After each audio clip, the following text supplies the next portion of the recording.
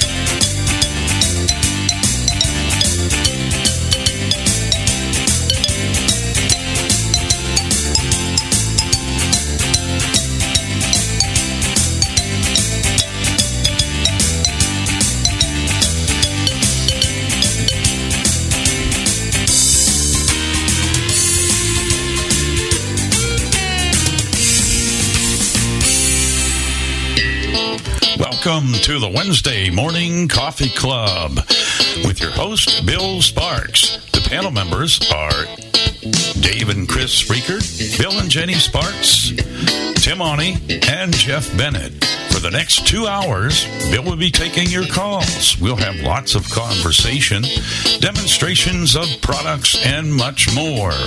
You may reach us by calling 646-876-9923. Follow the automated prompts.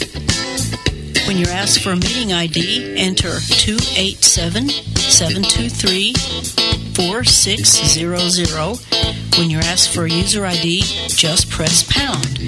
You may also join us by downloading Zoom for your Android or iOS devices from the Play Store or the App Store. And now, ladies and gentlemen, here's your host, Bill Sparks. Well, I better get uncranked here and get going and turn the crew up. And good morning, everyone, and welcome to the Coffee Club. Great to see so many people in here so far. And we'll get right to it because we've got some special guests to talk to in just a few moments. And we will be doing that, I promise you. So we'll cut this short and sweet.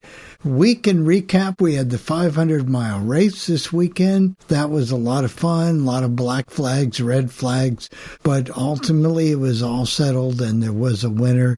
It was the first American winner in 7 or 8 years. So that was a great thing. I want to tip the hat to CVS Drugs at 5920 Madison Avenue. We live in Naples. The CVS drugstore there goes out of their way not to help you. They won't label your prescriptions like they're supposed to or whatever. This one does. This one, if you want them delivered, they fill out the form for you and make sure it's done. So a tip of the hat to CVS Drugs at 5920 Madison Avenue. They really know how to serve their customers. We put in some new equipment over the weekend. Hopefully that'll make things a little more stable. We've got an upgraded modem and router and all that good stuff. You should have seen me trying to install that. Oh, man. That was a disaster, but I got it done. And other than that, my son came by on Monday for a few minutes, spent some time up in Michigan. He did. We're a place we own up there, and we're checking it for sale, to get everything ready to go. So looks like I'm going to have to go up to Michigan. But we'll get that done and do all of that. I'll cut my rambling short, with the exception the topic is going to be after all the guests depart today. I read something on Facebook. We're having a problem in our Indiana group we have a few students, notice I say only a few, who they graduated 50 years ago almost. And they're blaming the school because of their failures, because they haven't worked, they haven't done anything, and now they're blaming a few select teachers. I myself believe you have to take responsibility for yourself. You've had a whole life to starting to make things right, if that's really what you want to do. So that's going to be our topic. Should blind schools be held liable if you don't get a job, if you don't get this done, or do you deserve some of the responsibility? Well, we'll talk about that in a few minutes. All right, Jenny, take it away. Well, my goodness. We've had adventures, haven't we, with the crock pot. We have an Instant Pot, and it sometimes decides it wants to work, and sometimes it doesn't want to work. So, Bill, we tried to get it to work yesterday, and finally it kept telling us we had the wrong pot in it. Well, I knew it wasn't the wrong pot, because the pot fit right where it was supposed to go. Who knows what was the matter with it? We finally scrubbed the bottom where the pot sits, and scrubbed and trying to get everything off of it, and re-washed the pot, and now it works. I don't understand the whole thing, but anyway. Piece of junk, I say. It's too much trouble, too much high maintenance, really is. Yeah, if it's that fragile and that delicate that nothing can even get under that pot, or you can't have one little crumb for it to work right. Too much. And the app is terrible. They've changed the app. Part of the app is good, but it doesn't like to give you the error messages unless you get out of it and go do something else and come back. If you sit there in the app, it'll just pretend like it's cooking away. I don't know. It's about the only one out there on the market like it, but hopefully somebody else will pick that up and we can get a better quality product. That one, we're on our third one, so doesn't speak highly of that. Of course, they had a little help. Some of them met an untimely demise. So. Yeah. So anything else been going on for you, Jennifer? Not a lot. Seems like, I've been trying to keep up with all the reading I need to do for book talk, and that's sometimes a challenge, and we're enjoying doing the show, and we had great participation yesterday. And we get people from all over the country discussing books they read on Bard or Audible or Libby or Bookshare. And yesterday, we talked about their favorite narrators.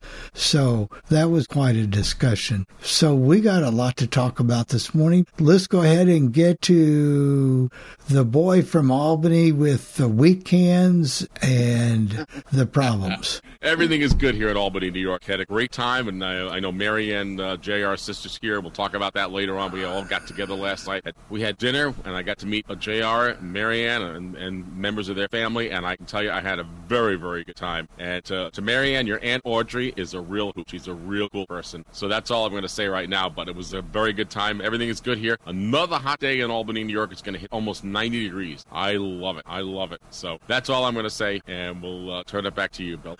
All right. Radio Tim, you're a last member of the... Good morning. Well, I hate it, Jeff. Yeah, anyway, I know you do.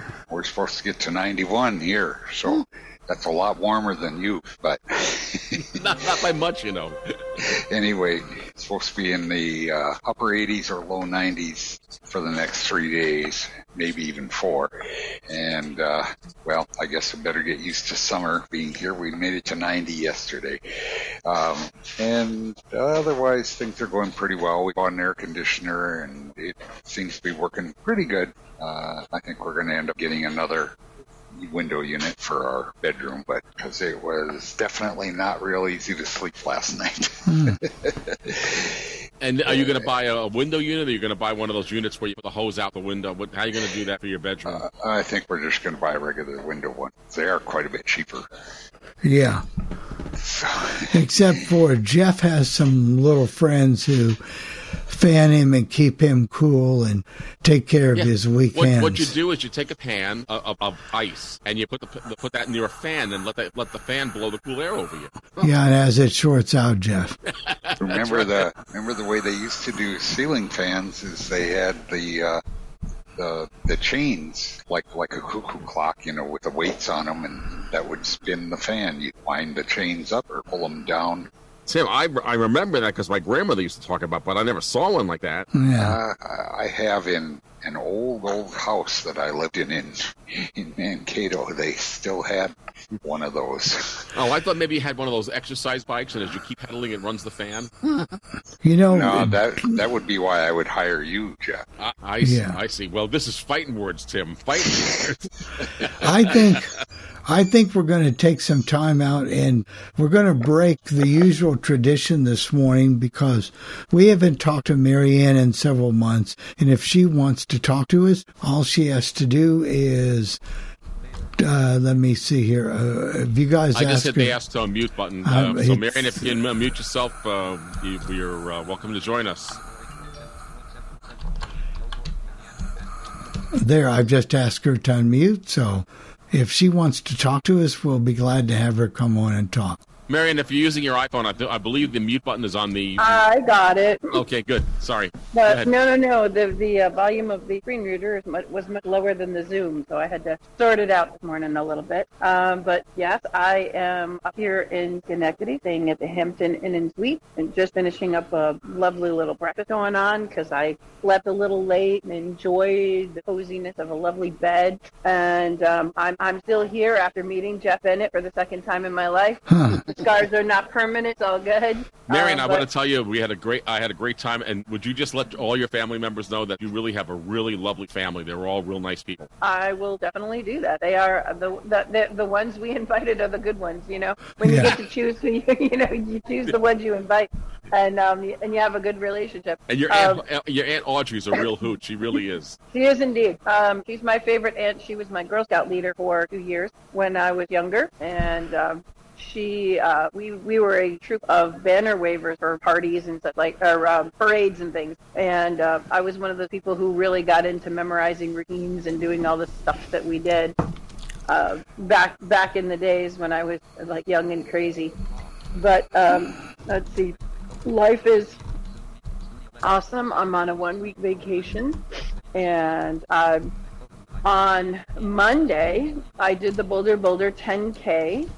For those who don't do metrics, that's 6.2 miles.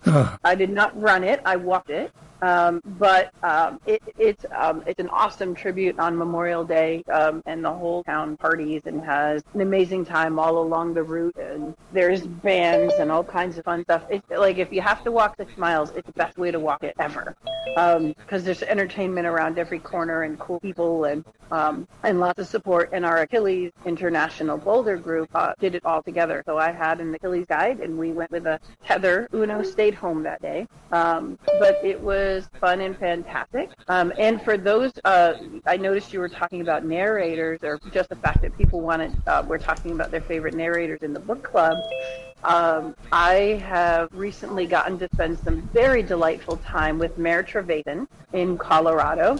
And just a couple of weeks ago, we got to go see Eric Sandvold in theater. He was playing in Treasure Island, and he was Long John Silver. And for those who know who Eric Sandvold is, you can imagine he was amazing. It was a really, really fun time.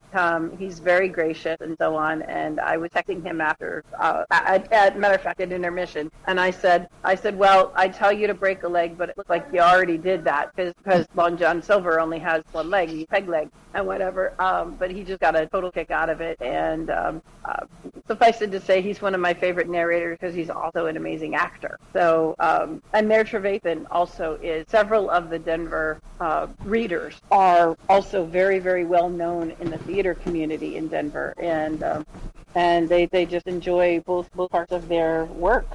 So when they do some of that, I try to go out there and support them in both of their roles. And so that is super cool. On Friday, I'm headed down to New York City to meet my husband, and we're going to go on Saturday. And this is something all the audio folks in the world will appreciate. We're going to the Met Hall of Fame game on Saturday because it is the day that the Met broadcasters, whom we have gotten to know over a trip to Colorado, but the Met broadcasters are being inducted into the Hall of Fame. Howie Rose, Gary Cohen, Keith Hernandez, who's on the TV side, and Ron Darling are all going into the Met Hall of Fame. So we structured an entire trip around going to see that game just so we can go and support the people that bring us baseball. So that's my fun deal, and we're going to do the same kind of thing we did last night up here. We had friends and family gathered up for dinner last night here at a place called Bellevue Cafe, and on Sunday we're going to meet in Queens at an Olive Garden with a whole bunch of friends and family from New York City. And so we're going to be doing some more good eating on Sunday. There will be more good eating in between, but family and friends good eating type things to do on Sunday. So that's what vacation looked like.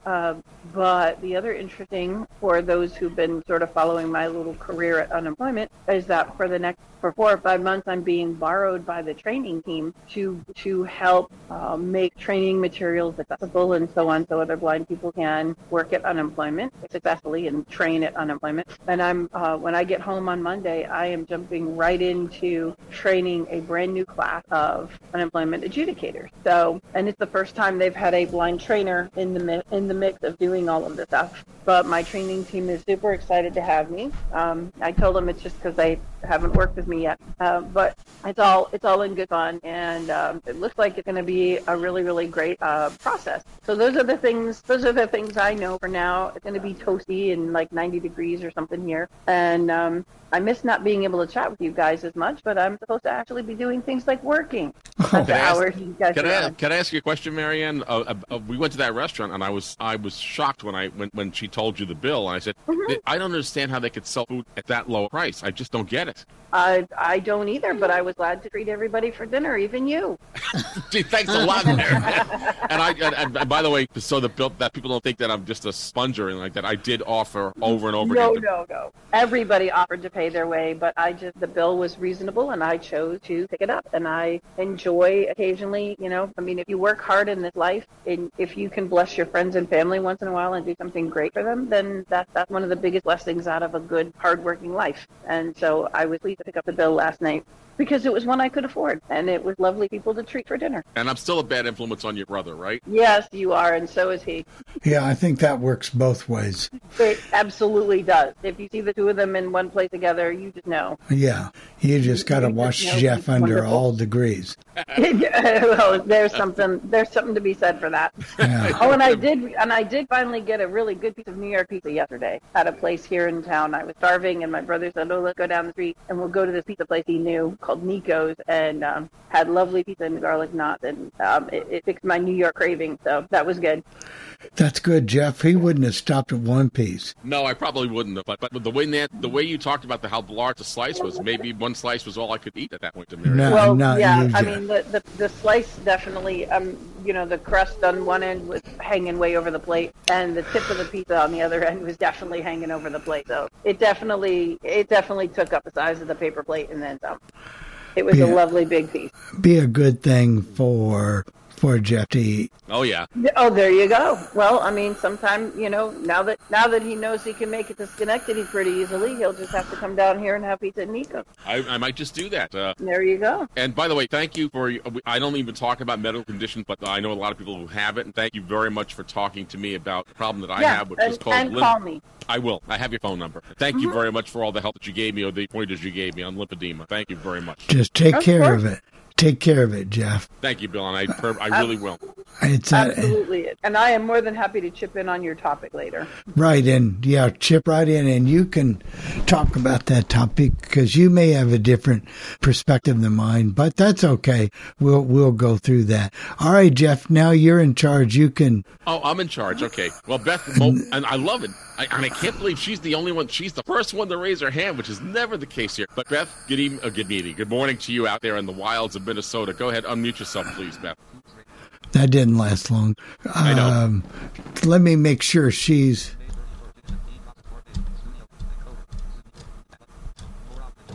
Yes. Yeah. It was saying at first the host was not allowing you to unmute. Oh, okay. Yeah, I got you. Oh, thank you, Bill and Jeff.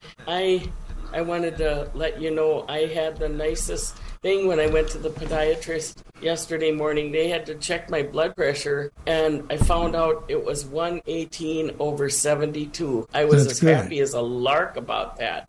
And over the last week, I hadn't been on here last week because I had a really bad anxiety attack Wednesday morning. I don't know how that would have gone over on the air. And what was causing your anxiety? What was stressing you out last week? Well, the crazy thing is, and I have no problem with people asking me about food, whether it's the residents or the staff. But on Monday night last week, there was one of the residents who asked me, "Are you going to have horseradish with your beef roast?" And I said, "No, I don't care for the horseradish." But she kept saying, "Well, it's good, it's mild, it's good, it's mild." And she was saying it just like that. I said, "Will you stop? You're sounding like a scratched record." And then she kept saying it. She wouldn't shut up. And what I said to her afterwards, I don't know if it's allowed on the air. It wasn't the F word or anything like that, but I don't know if the phrase is allowed on the air, though. No, go ahead. I said, "Shove it up your butt." Oh. Well. I'm shocked hearing that, Beth. Shocked. She said, "I can't, it's broken." And I'm thinking, yeah, you got a broken butt. Probably where her brains were then. I mean, I could have gotten it normally for saying that on the air on certain radio stations. I just didn't know, because I don't want to get you guys in trouble with the FCC, and I don't want to get me in trouble with. Let me give you a tip. There is no FCC regulations on internet radio. Oh, I didn't know. Well, whoever's calling me, they've got to just... Oh, it's my sister. Oh, boy. Well, I can call her back, though.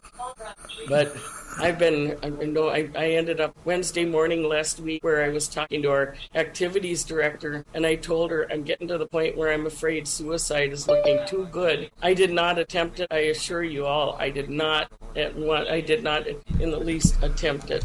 But she said she was going to get a hold of one of the nurses and see what they could do. And I happen to know she called my sister Patrice. I know that only because of the questions that Patrice asked me. I realized, she did call her. And I said, now I've had it. She said, "No, I just want to know how you're doing." And then I told her some, and I was afraid to tell her that morning what I had said on Monday night. I told her that I told the gal to shut up, but I told her later on at the doctor's office. I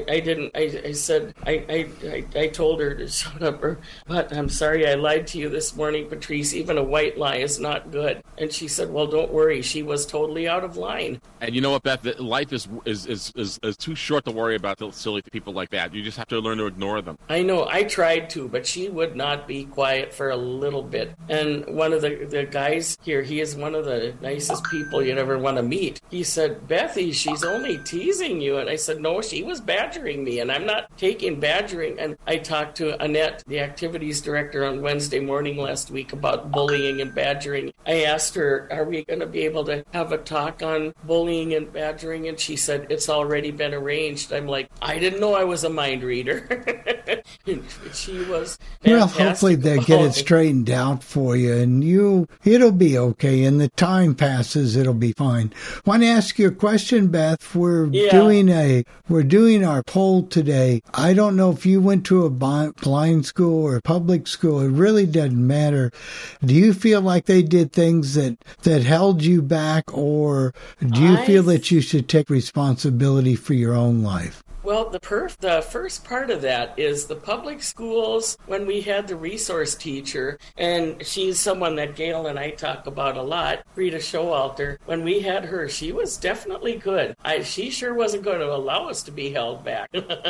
And then when she left, there was another teacher, Mr. Warwick, Jim Warwick. He was, I think he did what he could. He took a crash course in Braille, but I don't feel like he held me back, but there were certain teachers and a couple of students that tried to see that I would be held back. And then when I did go down to, as I'd like to call it, the Braille school, and I really liked it a lot. I didn't feel then like I was held back. I didn't feel that way anymore. I was able to work at my own pace, and I absolutely, as you know, there's going to be good and bad in every walk of life, good and bad in every place you go. It would have helped if there was one person there, Bonnie Olson. She constantly wanted to talk about her demons, and I wanted her out of there, but no one would do anything about it. But we were not sure what was going to be going on with her, with our studies because of her.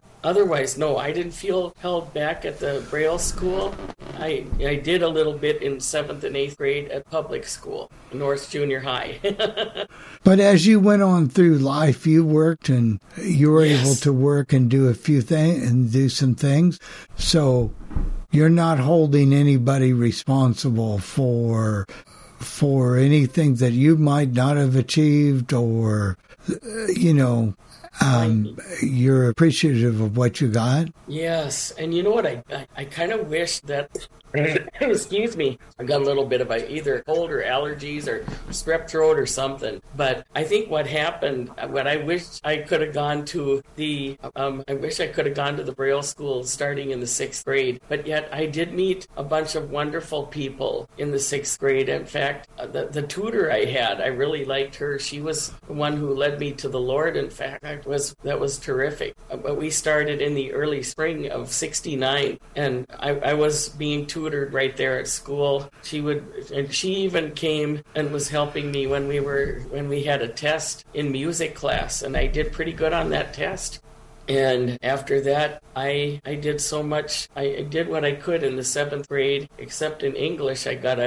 Unfortunately, I got an F one time on my report card, and I was not happy with myself on that one. Right. And in the 8th grade, I got an F in English and an F in home ec. And I'm like, it's hard for me to get an F in home ec. Sheesh, and I did, unfortunately. And then my sister, as much as I love her, she kind of ridiculed me about that. And I told my dad, Patrice is ridiculing me about my report card. And Dad said, children don't ridicule. And I said, Dad, I hate to differ on that one. I beg to differ with you. But that one, yes, children do ridicule.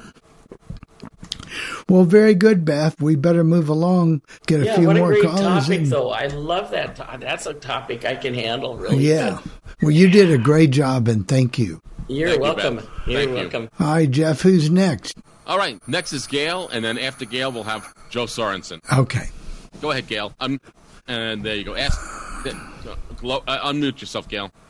She did. Yeah, you go. Go ahead. You got it, Gail. Okay. I never went to the Braille school or anything like that. I went through public school through the whole thing. But like Beth said, we had a wonderful teacher. And I loved her for her attitude about do your best, I expect it of you. These people that say, well, it's somebody else's fault that I didn't. If you don't put your foot in it a little bit and work hard and stuff like that, you don't get anywhere anyway. And then I had a wonderful teacher in junior high that I had for science. The first good old Mr. B I ever met. His last name was Burtness. And he found a reader assistant for me that I could do because of her and because of him. I could do the same things they did with the labs, experiments and stuff like that. And because of all that, I got a B in that class. That just about blew me away. Someone would take that much time and do that much. So overall, you had a positive experience, right? Yes. And I had a wonderful teacher for English, too, that did the same thing. When they do their part and you do your part. And then the other thing is, I never could understand the blame game. Well, it's the school's fault or it's the teacher. If you don't try a little bit, if you don't, as I say, put your foot in a little bit and learn and try a little bit, it's not going to mean much. Nope, you're right about that. What else has been going on in your life? Well, Wendy's still coming. We've come to some understanding about a few things. I did ask a question about a few things. Part of the reason she's been kind of the way she's been lately, her aunt is going to be moving to assisted living. Wendy, I think, has one sister and two brothers, or a sister and a brother, I'm not sure. But none of the rest of those people will help, so it's all up to Wendy to do this. And she's been very busy with that, plus the people that she helps and stuff. She's been very, very busy. And I still think in some ways she's stretching herself a little bit, but that's her decision to make, I guess. But right. I still wish in some ways she'd take a little vacation from everything. Yeah, walk away for a few days. But then she worries about how you'd get your medicines and things like that. Well, then she could find, or between everybody, she could find someone else who could temporarily take over for a while. Yeah. If there's a possibility of doing it that way. There's ways to solve a problem if you kind of think it through and time it just right. Right, to keep you on the thing. So that's good. But everything else is going well. I have my living room window open here, and the spring and summer sounds were out with a vengeance yesterday. Between the car alarms and the dogs and oh my. Well, that's good. You can listen to Tim on the radio and yesterday he almost didn't have a show because of that server something or other that happened yesterday. That's okay. I straightened him out. But we had a show. It was good to do that. I heard something about server error or server full or something like that. And so I called him and he said, yeah, that's what it's saying. So I'm not sure. But it did work out for yesterday. So that's fine. I went in and said, unfold the server. No, but it works. So that's as long as it works, that's all that matters. That's all that matters. Well, you'll be back in if you need to. And thank you, Gail. Thank you much. All right. And Joe Sorensen, we just asked you to unmute. Can you unmute yourself, please? Yes, good morning, Worldwide Legend and Coffee Club. This is Joe with Joe and Ellen here. Anyway, it's 63 degrees and thunder showers up to 87, down to 63 tonight. Wind from the east at 15 miles per hour. Kind of a short casting here. The public schools in St. Paul, Minnesota held me back, but the Minnesota Braille and Sight Saving School, named at that time, was really great. I've been able to accomplish what I've been able to do, and eventually there will be a movie of my life. It's slow, but because the book is self-published, I'm doing partial payments. If the book would have been traditional published, then they would buy the rights from me. But however, we're still close to being the book being republished under a major publisher, Riverhead Books, part of Random House Books, Random House, and then they would actually buy the rights from me and finish off. But it's all coming about prayer, patience, and persistence. And now, as part of that partner in life, and we don't have, it occurs to me, the blame game, instead of calling it the name game, you can change the song to the blame game. But anyway, here's Ellen. Good morning, everybody. Anyway, as Joe said, it's very cloudy out there this morning, and we might get some rain. I don't know, but we'll see how it goes, because there's conflicting forecasts, but we'll just go with it and see what we see. Anyway, to answer the question of the day, I didn't really get held back per se, but when I started school, I went to Zia Elementary in El Gordo. Well, they tried, due to the fact that I use a wheelchair and I am also visually challenged, they just tried to see, if I could read anything or what I could do physically. And then after a year of that, then I went to, it was NMSBH back then. Now it's NMSBBI. That actually helped. So if it weren't for learning Braille and doing what I do now, I'm not sure where I would be, because they really helped me out. And so it wasn't really a saving thing, but the combination of the two got the job done, right? Yeah. So it was a good experience. So you're not bitter for the rest of your life, or no? Huh? You just go right on. Yeah. It was just kind of interesting how they did that, and at that same time when I started at NMSBH, that's when I started using the wheelchair most of the day. And then when I moved to the dorm back in, I think it was 1980, then I used the wheelchair all day, simply because of the more wheelchair-friendly conditions, because the house where I grew up was really not that accessible for a wheelchair. But I did a lot of upper bodies, and this is why I have the strength I have today. So, all in all, it was a pretty positive experience. Very, very good. Stick around if you want to come back, because you can always contribute. Oh, thank you. Yeah, sure. Okay. All right. All right, Jeff, who's next? Bill, can you unmute yourself, please? We may have to. Everybody. Good morning. There you go. Good morning. It's about 82 degrees here already and sunny. Supposed to get in the 90s. Maybe some thunder showers this afternoon. Possibly. Very unlikely, but could pop up this evening. Otherwise, if I have to hang up on this call all of a sudden before we're over, I got a guy coming to check my air conditioning. So if he shows up before I get to him here, I'll have to hang up. I'm not mad at you, Jeff, for hanging up. Don't get me involved in this mess, Bill. Yeah. No, I just letting you know in case, all of a sudden I go leave it in real quick because what happened to Bill? He left the thing all of a sudden. Anyway, the work thing, I can't see blaming the school, because if you blame the school, every school will be blamed, even public schools, because there's kids that go through public school and never get jobs or don't work out to get work in that. So you can't blame the school. A lot of it, I also, from what I've known over the period of years and when I was in school, a lot of it is parents too. A lot of the parents won't let the kids do things when they're growing up because, you can't see, or you can't this, you can't that. Well, that was one thing with my parents. I had no problem. If I wanted to do it, I did it. And there was no thing, and of course, like I said, I worked 15.5 years at the same place. And I took the initiative to get that thing going myself because clearly I was having trouble with the state. And so I just said, more or less, screw you, and I did it on my own and forgot them. And I won't name the counselors back then, but they were just idiots. So they wanted you to do stuff that I wasn't about to do. They want one thing they wanted me to do was you could run a vending stand, or you could work. Well, back then it wasn't Bosma, it was called the Industrial Board on 30th Street. Said, well, we can get you a job there, and you can do broom making and things like that or stuff. And I said, no, I'm not doing that stuff. Yeah, but Bill, you've got to understand that. But Bill, you have to understand back then, people didn't know what blind people could do and couldn't do, and those are the stereotypical jobs that they thought blind people should do. Oh, I know.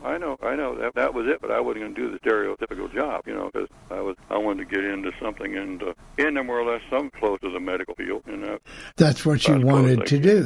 I remember having to fight with my counselor. They didn't want me to go to college. They said, vending, you can't make it in college. Oh, yeah, right. Well, I know one person that I knew real well that became a school teacher, and he was blind, and he taught in the public school system.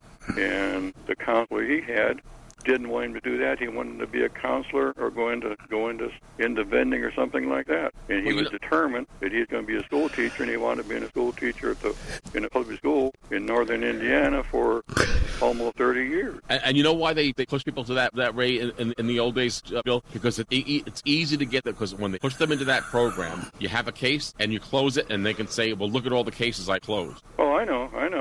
Well, that was the whole thing. But a lot of it is because I know. Well, this is back then. I knew a girl that went to ISB, and Claudette knew her real well. So she used to talk to her all the time, and she lived in southern Indiana, and she would be in school, and she was pretty good in school doing her schoolwork and doing stuff like that. But when she'd go home, her parents would put her in a rocking chair, and she had to more or less sit there all day. They wouldn't even let her put silverware on the table to help set the table or anything. They wouldn't let her do anything because she couldn't see.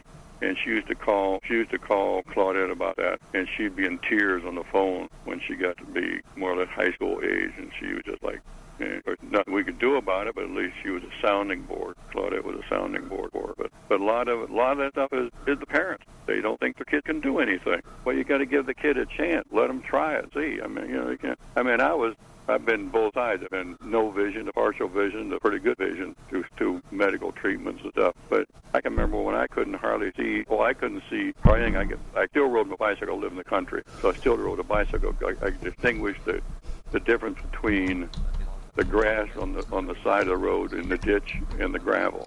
There was enough contrast there that I could keep going. Well, I never had to ride my bike all over the place, never had any trouble. But one year a guy asked me if I wanted to try working for him in baling hay. And I said, yeah, why? And he said, I'm going to give you a shot. He said, I want you to be what they call a wire ticker. Well, a wire ticker, you sit on the back end of a baler. You're on one side of a big metal tube, we'll call it, and there's a guy on the other side. Well, my job was to count the plunges and judge the distance of the bale, and then you take a piece of wire, step on a pedal, and that would stop the plunger from working, and you take your arm, push the wire through to the other guy on the other side, and he would tie off the bale. And then you'd push another wire through, and he'd tie it over a little loop so to get ready for the next bale. Well, he gave me that job, an opportunity to try it, and of course my parents were kind of leery about it. I was like 12 or 13 years old, and so I did it. And I mean, the thing of it was, if you didn't have the pedal right, you lost an arm, because when that plunger went through, it took everything off. I mean, there was you'd have lost your arm. But I did that, and then after that, I did other work. I just always kept going. I mean, we had a dairy herd, and I milked cows and everything else, with the milkers and everything. So I never. It's your parents too. So what I'm hearing from you is some people set their own limits or expectations and don't live up to them and try to blame other people. Right. There are some things. I mean, right. There's some things. Well, you can't maybe do that job. I mean, you couldn't be totally blind and wait table, because then there are all kinds of openings now for table waiting, and back then even that too. And right. Stuff. But still, I mean, there's things you gotta get your own initiative and go out there and look to and try things. You can't just wait for some school or some counselor to say, well, we can do this for you. Well, okay, you might do that, but maybe that's not what I want to do. And you do whatever, try to do what you want to do.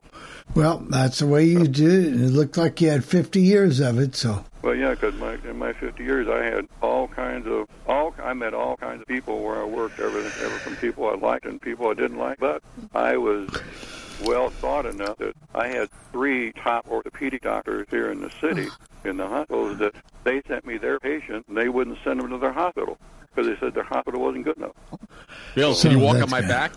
My back is in bad shape. Well, if I was there, I could work on it. No, I'm just kidding around with you, Bill. No. If I was really there, Jeff, I'd try to see what I could do for you, because I'd be like walking on a mountain. Right. Don't even say that, Bill. I could even try to strengthen your weak hands, even maybe. Thank you. I don't think he wants those strengthened, Bill. No, that's my trade, my jack of all trades. Yeah, I don't think he wants his hands straightened, if you know what I mean. Yeah.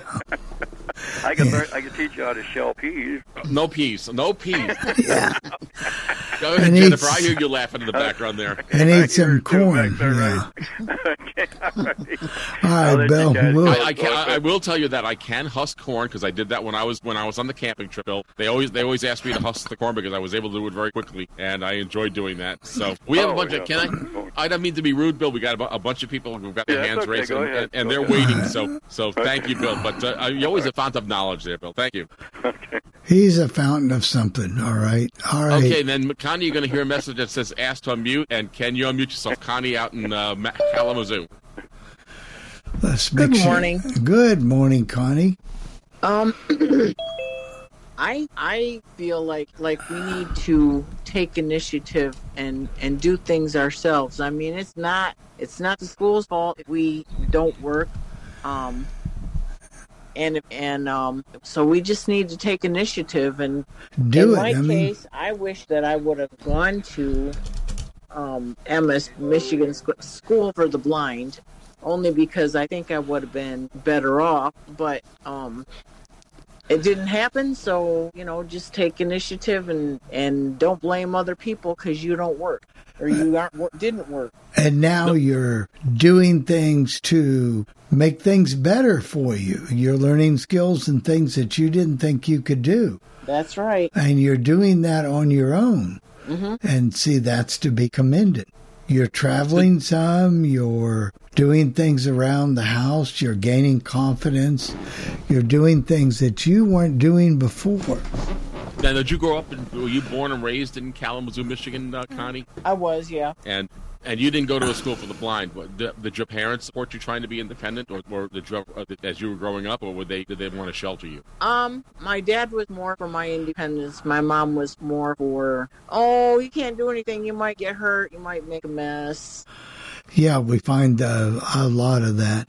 Or, unfortunately, and I don't want to reach a sore subject here, so just tell me to shut up. Sometimes when we marry through no intention of our own or whatever, not knowing, maybe we get into where a spouse kind of takes over that role and doesn't think you can be independent or do the things that you need to do for yourself. So that is true. I mean, it can happen. Yes, it can. And I don't think it's intentionally set out that way to do, but there are people out here who just want to, not intentionally maybe, but just need to boss somebody or dominate or think that they're doing them a favor by, exactly. It's easier if I go ahead and cook that dinner for her, or I'll do this, I'll do that. She doesn't need to worry about that. Well, fortunately, in my marriage, I didn't go through that. I mean, go through that with cooking, because I was my husband couldn't cook, so. So you did have to cook. Yep. You did have to cook, so you at least kept that skill going. Where I find, and maybe I'm wrong, a lot of sighted people that are a lot of blind people that marry a blind person. Not all, please believe me, not all.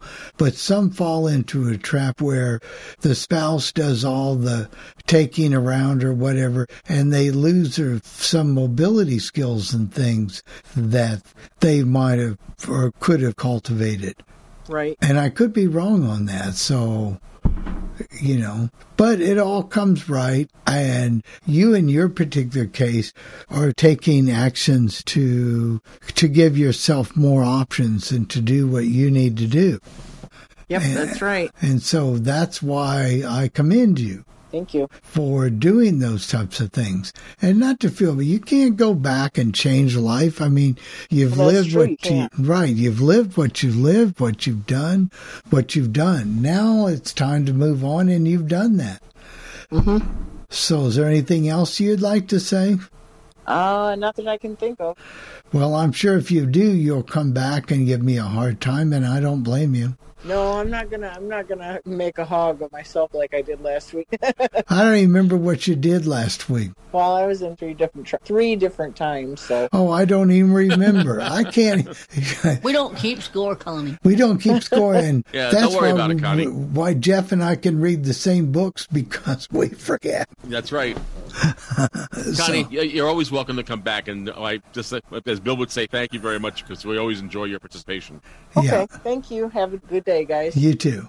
Bye. Bye-bye. David Meyer, you're next, and can you unmute yourself, please? Okay, I guess I'm coming through. You are. Yes, you are. You are. Go ahead, Dave. Okay, thanks, guys. I just want to make a comment about one of the things that Bill touched on. He touched on a lot of different stuff. Yeah. I thought it was very interesting how sometimes rehab counselors would angle towards or have people try to get people to do things so that they could successfully close a case. Early on, when SSI first came to be, I'm giving my age away here, but when SSI first came to be, 1974, actually, David. That's exactly right. I was in my room in college, and I got a call. It was my rehab counselor. And I was lucky enough to be a reasonably good musician. So I had made myself a promise, at least that last year that I was in college, that I was going to take care of any bills and any spending money that rehab was not obligated to cover. And so, I was pretty fortunate that way. But be that as it may, the counselor wanted to know if I knew about SSI. And I said that I had gotten a pamphlet and I knew some things about it. He said, well, are you on it? And I said, no. He says, is there any reason why you wouldn't be on it? I said, first of all, I think I'm doing well enough without it. And I think it's for those who really need it rather than those who simply choose to take it. So as we're talking, he says, well, you know that you can have up to $1,500 in liquid assets. And I said, yes. He said, well, besides your stand, what else is going on? I said, I don't really think I'm even eligible for it. He says, well, you don't have $1,500 in liquid assets. And I said, yes, I do. I've got more than that, which I did. So he's still trying to talk me into it. And this is before I was familiar with some of the things that governed performance for rehab counselors. But after he had his piece, I said, I have one question for you. Do you have a vested economic interest in my receiving SSI? He hung up immediately. And it wasn't long after that I found out that, at least back in those days, a rehab counselor could actually close your case if he successfully got you onto SSI. So now that didn't happen so much in Indiana, I don't think, because I was doing my rehab work then. But, they were trying to push for people to get all types of benefits or grants or anything that they could possibly get, or if you were eligible off of a parent's account, or if you had worked enough under your own to qualify for Social Security disability, they would try any angle, and SSI would be their last option.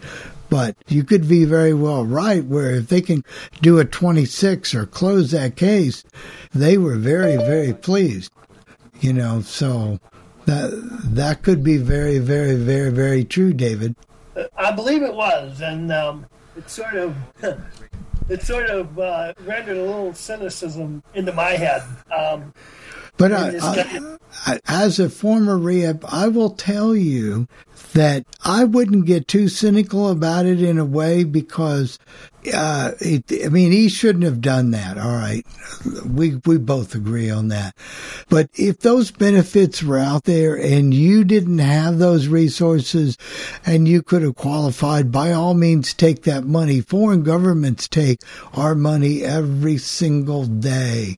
All the loans and all the other things that Congress finds and ways to spend money. If that money could have helped you get through college, then I probably would have taken it. I was fortunate. I was fortunate, actually, in that my parents were willing to afford whatever rehab wasn't obligated to do. Right. Well, and I truly understand, but some people didn't. They didn't have those cards. They couldn't play that. But it was there. I understand that. In fact, that's still true today. So right, and it's not a reflection of them, you, whatever. And we ran into this. I later worked at the Social Security office, so I got it from both angles. But no, I did not get a commission if you got on SSI. I can tell you absolutely not. I did not get a commission. So, but you do what you got to do at the time. And if you felt that way, that was your business. You had that right to feel any way you wanted to. Well, I guess one of the reasons I was doing what I was doing, because I certainly could have fallen back on my parents' resources and did most of the time, but I wanted to know what I could handle. Right. And that year it would have been much easier for me not to do what I was doing, I was carrying 18 hours a semester and still trying to support myself by playing on weekends. And I did bear a bit of a cost for it, but I still don't regret that I did what I did. No. As a matter of fact, I remember in my junior year, I was working 15 or 20 hours a week at the AV center at the college, in electronics or whatever. And fortunately, at that time, I was adopted by my grandparents, so I was able to qualify for what is called disabled adult child benefits. And then I had a little extra money to come in, and it took the burden off of them to having to pay extra of my rent or whatever expenses that rehab wasn't going to pay. So in that particular case, it worked out, and I was still able to work and buy my groceries and be self-supporting. So I'm curious, Bill, and this is a little bit off the subject we're on, but back in the day when SSI first started, did they have the student exclusion at that point? If they didn't, it was very short thereafter that it came in, because I remember they were doing serious recruitments to get people to sign up for SSI, because it was a new program that came in January 1st of 74. So they were doing fairs, they were doing all kinds of events, students going to colleges, because this made the difference in a lot of people's lives who had no income. Yeah, maybe rehab was helping them, maybe whatever, or even for the elderly. And as we realized at the time, it wasn't a lot of money. It started out at, I think, at $105 a month. $105 a month. And now I think it's up over 1,000. So, there was this drive to go on to get this money, and they implemented and they strengthened the program. I'm not saying it's a perfect program, because it's not, but it's reached a lot of people 65 or older, or who were on disability, or maybe a blind couple that got married and they could bring themselves up to the level with some additional SSI. Now, there's been many downfalls over the years, because SSI led to a lot of overpayments, because if people had part-time jobs or wages, or got income from their parents, or something changed and, something happened, or they didn't tell us. But overall, I think it's been pretty good. It's a program I don't think we could do without now. I don't either, and I think it's, for those who weren't as fortunate as, say, you or I, right? It certainly would be something. SSI by itself will never sustain anybody, but perhaps with some other additional, there's a better chance of sustaining at least a minimal lifestyle with it than without it. Right. And so, until I've walked in somebody's shoes, I'm not going to tell them what or what not to do. You know what I mean?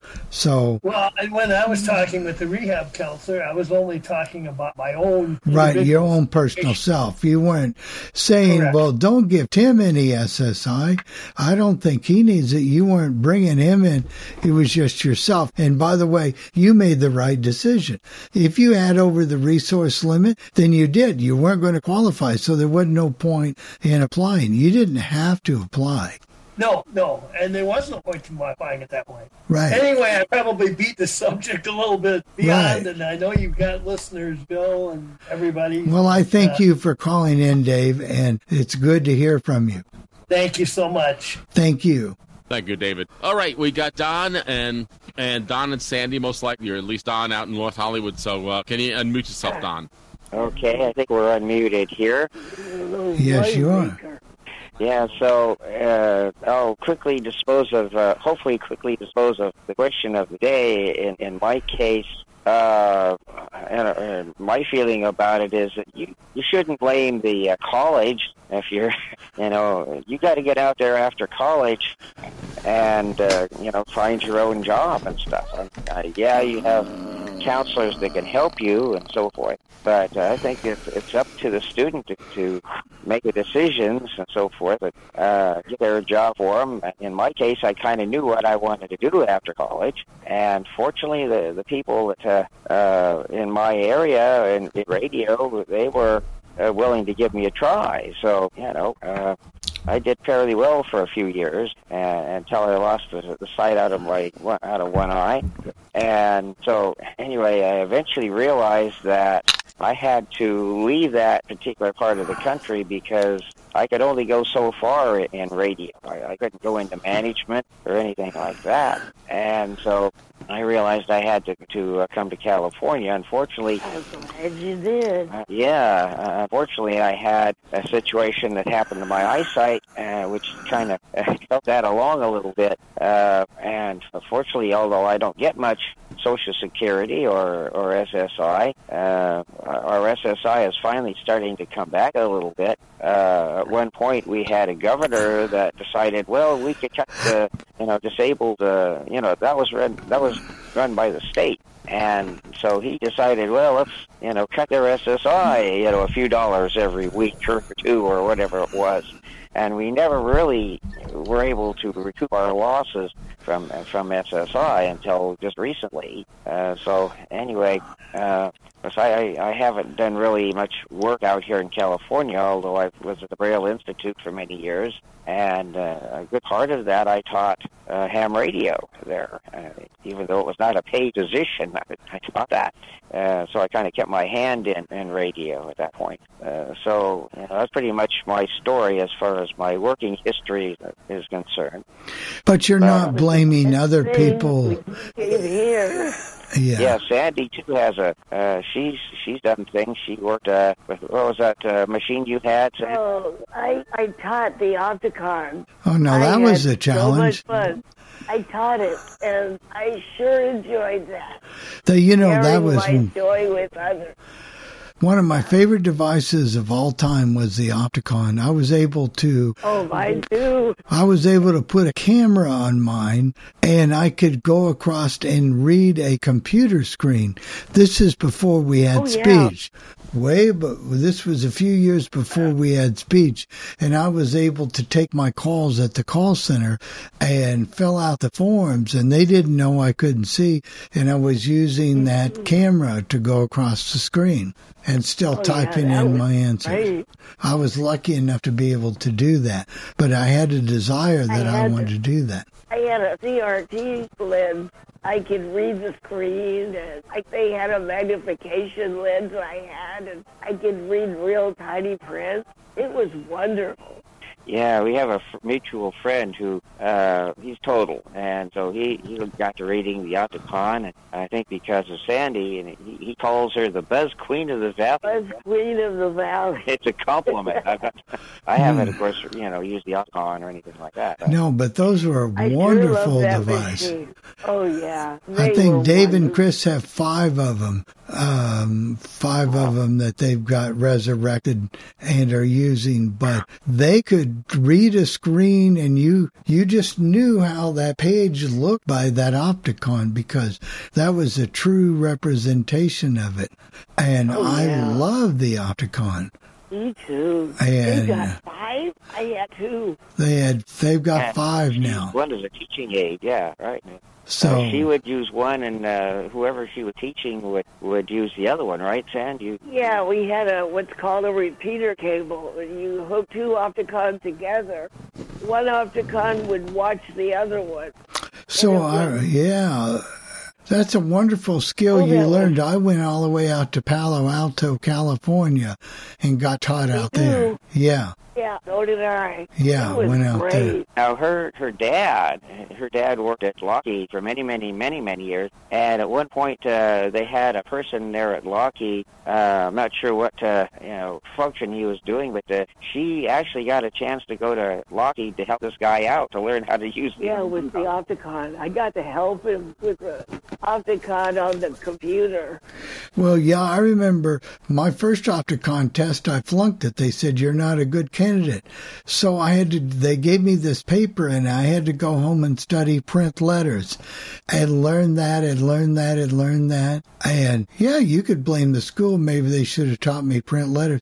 Maybe I didn't pay attention, but I paid attention then and I went back and took the test and I qualified and then I went on with the Opticon. I learned my printed letters from one of those magnetic boards that have the letters that have the magnets on them like you get for kids. Oh, me that have the plastic letters. Yeah, my parents got those letters for me. I learned the printed letters with those. So when I went to a convention and they demonstrated the Opticon, I said, I know the letters. It's C-A-T. Yeah, she would know that. What I never got good at was numbers. I was never good at the Opticon, though. I could never figure out how to memorize. That might have been my learning disability, and no one really bothered to really coach me on it. I could never do it. It just was not my forte. I could never remember the print letters. There's some of them I can remember, but I can remember them all, and that was a problem for me. And I really regret that the school for the blind I went to didn't really emphasize that. However, I mean, I'm not going to talk about me right now because there are other people, but I can talk about some of my experiences because I have developed some theories about schools for the blind, and they're not bad. They're not really bad. But, we do have some people waiting. Bill, I don't know if you want to. Yeah, sure. We'll go ahead and thank you, Sandy. Have fun up there in North Hollywood, and maybe you can climb that mountain where the Hollywood sign is. And I really appreciate the story, learning that about Sandy this morning. Yeah, there was one thing I wanted to mention, Bill. Sure. I'm not sorry if I cut you out there. Sandy's moving to New Digs, and today this lady's supposed to come by and talk to her. The thing is that she's going to have to go to a hospital for like 3 days and then to a nursing home for a month. This is the law now here in California. Before she can move into her new place that she wants to move into. Assisted living place. She was in a hospice. That's where she's at currently. So anyway, I wanted to mention that. Is the new place closer? Is the new place closer to you, Don? Yes, it is a little bit. Yeah. Her brother lives there, and so that's going to help a bit too. Hopefully, we can get her some therapy and be able to get her to walk again, and at least a little bit. It's called Olive. Olive Branch or Olive View or something? Olive Branch, Olive Branch Assisted Living. So you'll be on the move soon. I want to walk again. Yeah. So we wanted to mention that this morning before, we did anything. But anyway, I know you have a lot of other people, coming up, so I want to get to them too. Well, thank you so much, both of you. You're very welcome. All right, thank you, Don. And Charles, you're next. I just pushed a little button that asks you to unmute. Can you unmute yourself, Charles? Yes, can you hear me? Yes, we can. Go ahead, sir. Okay, well, I think the school for the blind, like at least the Maryland School for the Blind, and this is for various reasons now. Those who really made successes up for themselves and of themselves are on the, there's less of them than there is the ones who just sat home and did nothing. And there are various reasons why this happens, I think. For one thing, the school, I don't think they didn't really have high expectations for people. But then if some people are retarded or slow or something, there's not much you can do with them. Unfortunately, and some of these people really work their butt off and really try. And see, when I was in the 11th grade, I went down to the workshop for the blind in Baltimore, and, we didn't make anything, and I called them out on it. And I said, well, I don't know how some people could stand it. And, of course, the guy who was evaluated said, well, some people like it. No, it wasn't some people liked it. They were brainwashed to accepting it. And say the purpose of a sheltered workshop was never to place somebody on the outside. Thank God my advocacy, if I could say the word right, we are slowly but surely dismantling Section 14C. C as in Charles, so the Fair Labor Standards Act, that says you can pay a blind person less than the minimum wage, because they thought that I don't know what they were thinking. Because like when I was at Goodwill on piecework, that's another Goodwill Industries is another workshop. In 1975, could you imagine this? I only made, for 1 week one time, $15 plus overtime. So I didn't just sit there and cry and complain like most blind people that I know who do. I try to get the ball rolling. I sent my delegate check stub and said, here, look at this. And, of course, it was illegal to do that. And what I did was this. There were other blind people in my department. And when I went there in 75, I told them, I said, hey, look, you don't have to work for nothing. You're worth more than this. I'd say the reason why these companies like Western Electric subcontract work out like that, because they can get it done cheaper than if they did it themselves. It's called exploitation. And see, the sad thing is, so here's another thing they don't tell you about work. If you do something as fast as you can, and you're the best at it, like I was when I used the air gun, I put these little mushroom rings on these backboards.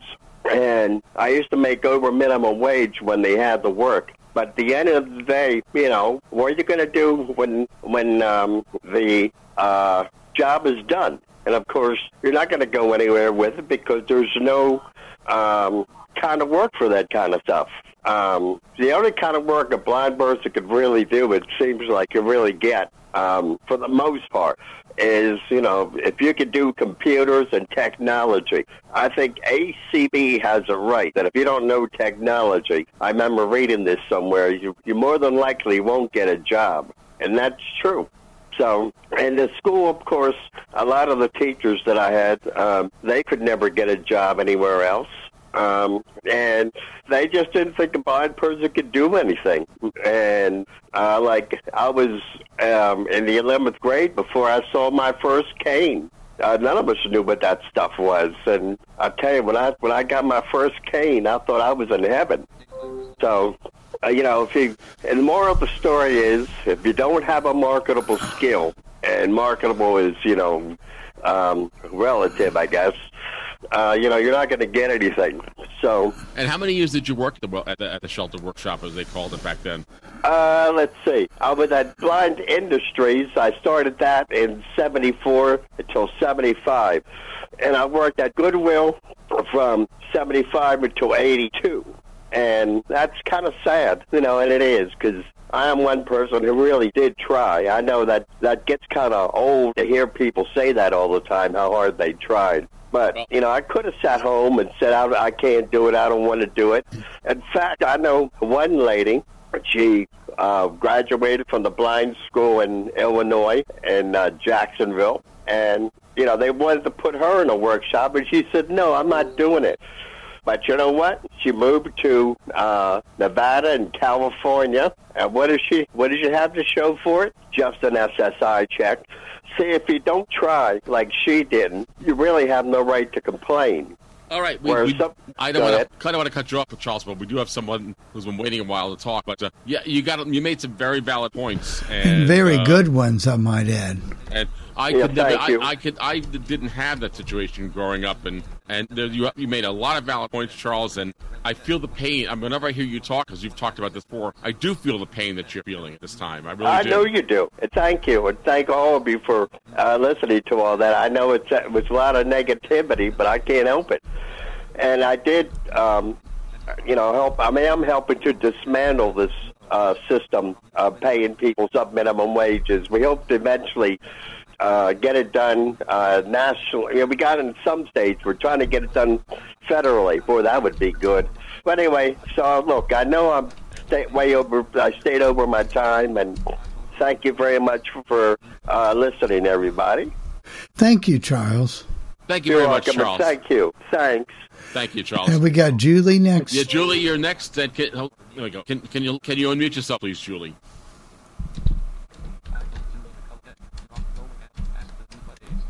All right, I've got her in a position. Yeah, I did the same thing. We both can do that. So let's see if that works. I know sometimes there's a little bit of a delay, Bill, on when you do that. So, Julie, try it now. Can you unmute yourself, please? Okay. All day. If there you're you on go. a computer. I don't know if she's on a computer. No, she's on the phone, I believe. And that's on the bottom left-hand side of the screen is where I found it originally. So, but I wanted to say that I've always had so many. This is such a difficult subject to talk about because I've heard from blind people who say, well, they're lazy and they don't want to work. And I used to think that way a long time ago, and I really did. But then I realized that there are reasons why blind people haven't been able to work. And part of the problem is they've never been given the job readiness skills or the skills to find work and do work. I got unmuted. Okay, go ahead, Bill. And if it disappeared, did it gone up to the middle, kind of up to the top of the screen? All right, go ahead, Julie. I'm sorry to interrupt you. Go ahead. All right. I attended a school for the blind, and when we were sophomores in high school, we took some classes in public school, and thereafter for the rest of high school, although not so many. We had some things happen. I'm not blaming anybody, but they may have contributed somewhat. for one thing, we and the Commission for the Blind were having arguments as to whether or not we were getting good education at the school, I guess, and other things, which I think, I didn't understand any of it, but it was, that was the way it was. Also, they got some kind of a curriculum man in who experimented with a non-grading system. And I kind of developed some theories from that. One girl sat half the year because she got her work done and they didn't want her to move too far beyond her age level. And then those of us who weren't getting it just kind of continued not getting it. And we had some very exceptional teachers at our school, but teachers are human too. And many of them feel rewarded by working with people who are getting it. And so some of the rest of us just kind of remained somewhat behind. And then we got a new superintendent when we were sophomores in high school who didn't know anything about our class. Actually, the school kind of catered to the class behind us and gave them a lot of typing, and we didn't have quite so much yet. But he had sent sophomores, I guess, to public schools, so he sent us to public school for some classes. And we had a boy in our class who had some problems, and I think this maybe caused him to lose his eyesight, or some of it. He was a partial sighted boy. He had like a tonsillectomy, and something had gone very wrong, and he had died on the operating table, and they brought it back, and he was in a coma and had to learn to walk and talk all over again. And he came to our school in, I think, upper elementary, and, his reading he just couldn't read well. But because he was sighted, they made him take his notes on paper, and they gave those of us without sight his recorder to use to take notes. And we got to study together for tests, and I realized very quickly that he had nothing with which to study. So we worked together, and one day in biology, he didn't have his assignment done, and the teacher just thought he was lazy. And so we knew differently, and so we all walked out of that class and never went back to that one. And I ended up talking to the president of the Board of Regents and things on his behalf.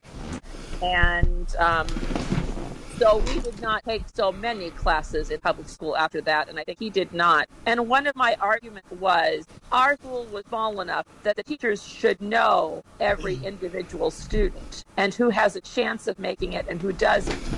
And he was at our school because he couldn't make it in public school. Granted, he had grown some over the years, but he just did not have the equipment to be able to make it public school, and he had been in public school before. So there were those kinds of issues, and my dad told me not to cause any more trouble, that the parents were going to meet together about it, and they eventually did, but I kept doing what I was doing, and I never knew I had anything like that in me to do. So whatever happened to him? Well, he still lives in his hometown of Muscatine, and Mr. K-Cat kind of helped him to find what he could do.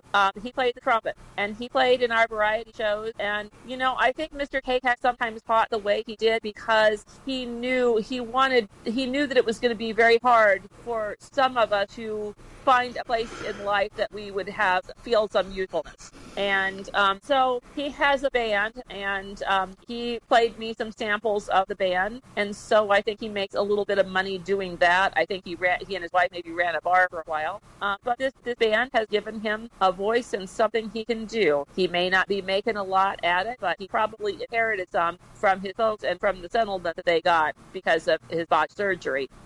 So I hope he's doing all right. But I was just very thrilled that, someone helped him to find his place in the world, since he wasn't going to be very academic or be able to get those kinds of jobs. And someone helped him to find his place and something that he can do pretty much all of his life.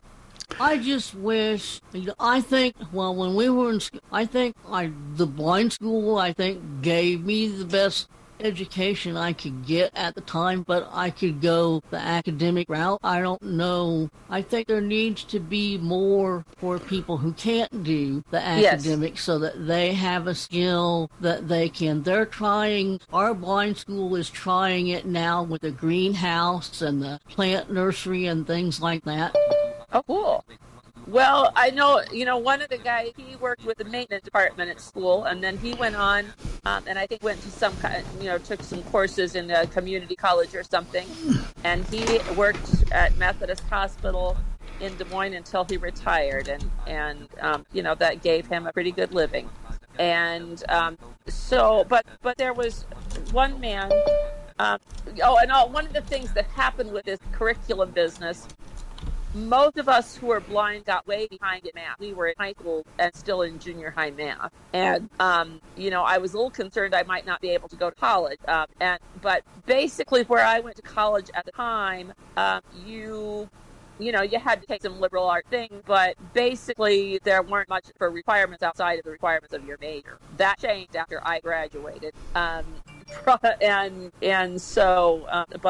that's kind of what got me through that. My parents were extremely overprotective, but my parents also gave me lots of opportunities at the same time. They were very intentional and really tried. I think my sister resents them, particularly my mom. I mean, I know she does, and that I could have turned out better maybe and different than I did. But still, God made a way when other people might not make a way. I'm certainly not the most independent person who ever lived, but I still served in ministry for about 30 years, I guess. So things kind of work out. I'm not sure that we got the best education, because when we went to public school, there was at least one girl, she was a doctor's daughter, and she kind of asked questions that, I didn't know anything about some of these things that she would be bringing up, but they had been exposed to at least she had been exposed to some of those things. And so, that's just kind of the way it was. And yes, my life could have been better, maybe, and could have been different. But nevertheless, I've had a fairly good life in many ways. Julie, you shouldn't you shouldn't really sell yourself short, because you did become a minister. You did work in the church.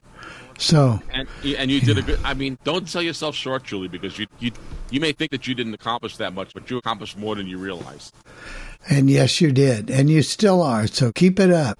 Yes, and we did hear, we found out something new today that kind of concerns me about it, but we finally got notices at our doors, at what post office box we were supposed to set the rent, and and the Pioneer Group indeed is taking the rent, which I thought they probably would, and Ralph had the idea it had to be in by the 1st. Well, we didn't see our notices until late yesterday afternoon, so we're sending them today, and Ralph doesn't have his, we don't have our Social Security checks yet, but I still have enough from my retirement that I think I can pay, both of our rents, and then he can pay me back if he wants to when he gets his check. And so, that's what we're doing. But Ralph read in news recently that the post office box where that rent goes is to a post office box in downtown, and they did barely tell the employees that they needed to be out of there because they're remodeling. So don't know what that could mean if we're all sending our check to a place that nobody can get to, so that we could be evicted, or what's going on with that. But I was a little alarmed to hear that, but we're still, I guess, going to. Well, what do they say? Keep praying, keep the faith, and we'll stay tuned. What happens. Yeah. We'll stay tuned. Julie, thank you, Julie. We do have some people waiting to talk as well. Thank you very much, Julie. All right, you're next. I guess it's Pierre. That's it, Pierre. Go ahead. 225. There you go, Jeff. You're finally learning. I'm learning, Bill. You're teaching me well. You're a good teacher, Bill. Let's see if we can get Pierre in here. I just asked him to unmute, Bill. Hit alt. You're on the phone. *6. I just asked you to unmute, okay, Pierre. I should be unmuted. Yes, you are. Go ahead, Pierre. The thing is, when people fail at something, they always have to blame it on somebody else. It's not their fault. Right. I've seen lately that these people who chose 50 years ago not to do anything and get on SSI, I hear it every day. I'd love to have Victor Stream. I'd love to have I just can't afford it. Well, they made that choice years ago, and now they're paying for it. Yeah, but that's not always true, Pierre, because there are those people who did make that choice, you say, but they were never given the opportunities a lot of times. I believe what do you mean they were never given the opportunity? I believe they were. Oh, I'm sorry. Go ahead, Bill. I'm sorry. No, I'm just going to say I believe they were at some point in their life. Most of them were given opportunities, and some people, it depends on what's important to them. They find that money to spend on other things. That's true. Yeah. But it also depends on how you're raised. I had parents who advocated for me every day to make sure I had what I needed from the school system, to make sure I was getting the education. A lot of blind people didn't have that. You know, one day, one of the people who was on the legend talked about the fact that blind people just don't want to work. But there's more reasons that you can't just lump every blind person into that mold. You can't say that because a lot of times they may not have been able to get jobs because they were denied jobs, or they may have never been taught how to do a job interview, or they never been taught how to dress properly for a job interview. I'm not saying it's a perfect world, but I've always felt that there should be a school for the blind, but schools for the blind should also integrate blind people with sighted people, because that's one of the biggest problems I see as well. So, go ahead, Bill. I'm just going to respectfully disagree with you a little bit.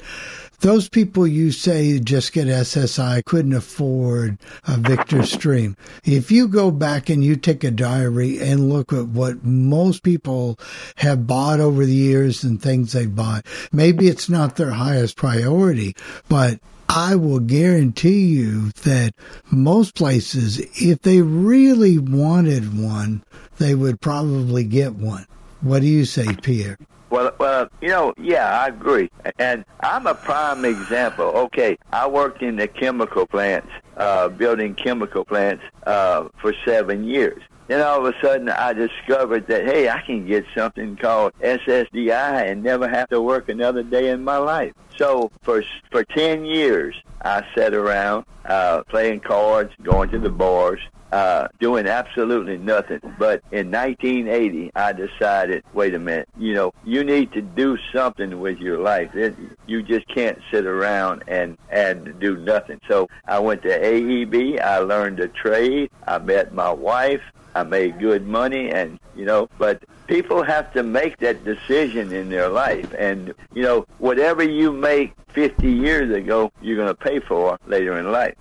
Pierre, that there's one adage I learned getting every job I got. It's not always what you know. It's who you know, and the other part of the other adage is being at the right place at the right time. Well, there's a lot of truth in that. But Jenny, what were you going to say? Sometimes it's the desire to do it. I know a person who just plain didn't want to learn. They didn't go to school. They were home taught, and if they didn't want to learn that subject, they just broke the pencils, so they didn't have to do it. And then they complain later on because they can't do anything. They don't even. Yeah. Well, Pierre, we do have some people waiting, but I want to say I really admire that you did something with your life, and you did it, and I think that's great, Pierre. Thank you.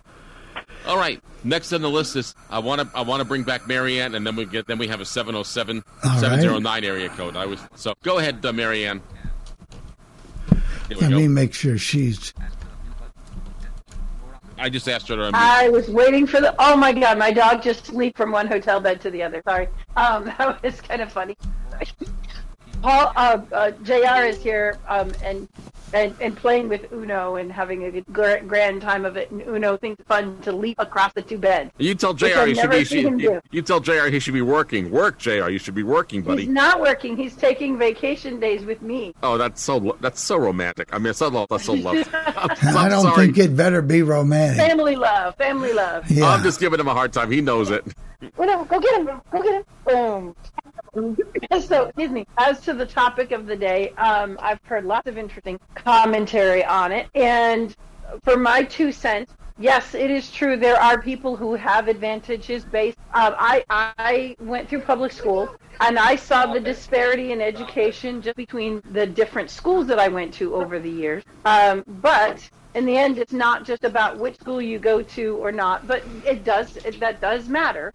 It does matter what school you went to, what connections you've made either in that school or around it, who the people are that you know, what the work ethic is around you also matters. there are plenty of schools out there where it's like, especially blind schools, where, you get some folks who are a little bit older, or you get some blind quote unquote mentors who are a little bit older. And if what you see is a bunch of people doing nothing, you're going to join the people doing nothing. If what you see is people doing something, or frankly, if what you learn to desire is doing something. I mean, yes, I had enough in Social Security at one point that I could have said, it's enough. And I don't really need to go get another job. When COVID happened, I lost my job. I was depressed over it. There was a lot of other things going on because I knew I wasn't going to be hired back. My position was a luxury. So I knew I wasn't going to get hired back. But frankly, the money I had that was Social Security, it would have been enough for me to have lived on like 20, 30 years ago. I would have been thrilled to have the amount of money I had just from some Social Security. But frankly, I like nice things. And even in Social Security, yes, you prioritize and you figure out how to get things you want. People who say they can't afford their iPhone or they can't afford their Victor Stream, most of them, it's because they frankly didn't prioritize that thing. But there are some people where it really does become a budget constraint, and you just say, well, right now I can't afford that thing. Well, what do you do if you can't afford that thing? You figure out how to go to work.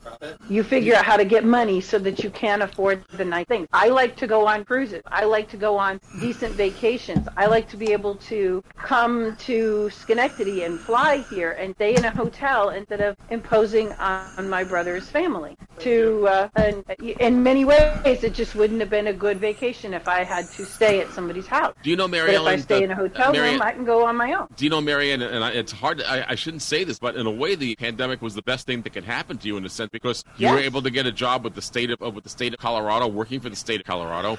You have a job that has security. I don't know if your job has a pension, but I believe it probably does and stuff like that.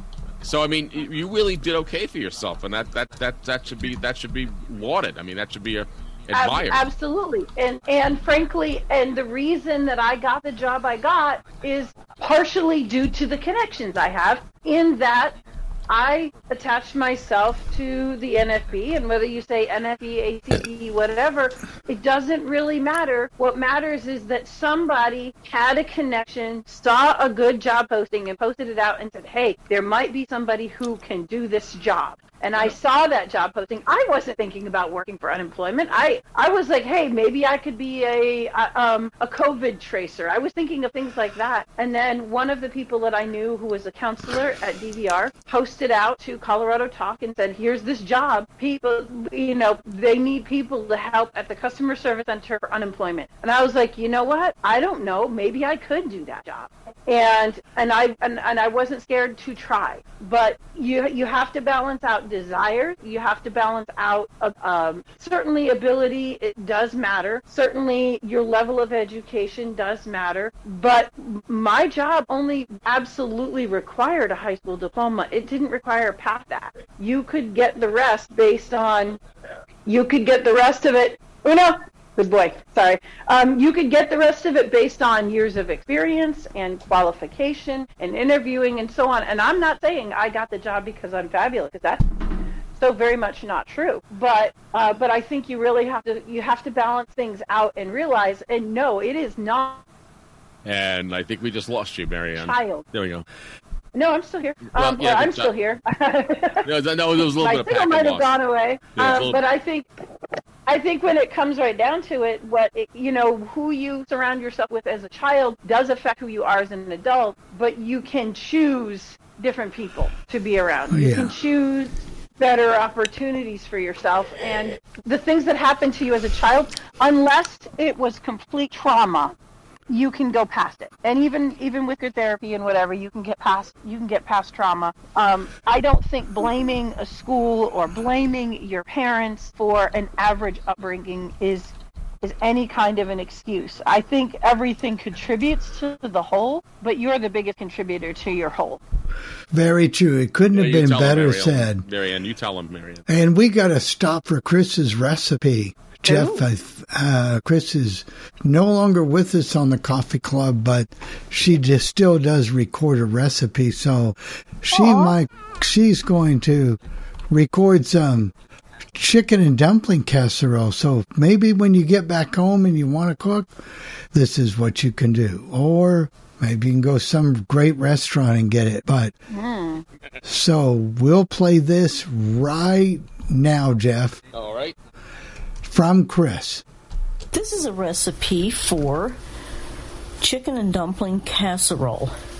1 rotisserie chicken diced, or if you wanted to, you could buy a chicken and cook it yourself. 1 stick of melted butter, 1 cup of milk, 1 cup self-rising flour, 2 cups or 16 ounces of chicken broth, 1 can cream of chicken soup. You're going to preheat your oven to 375 degrees.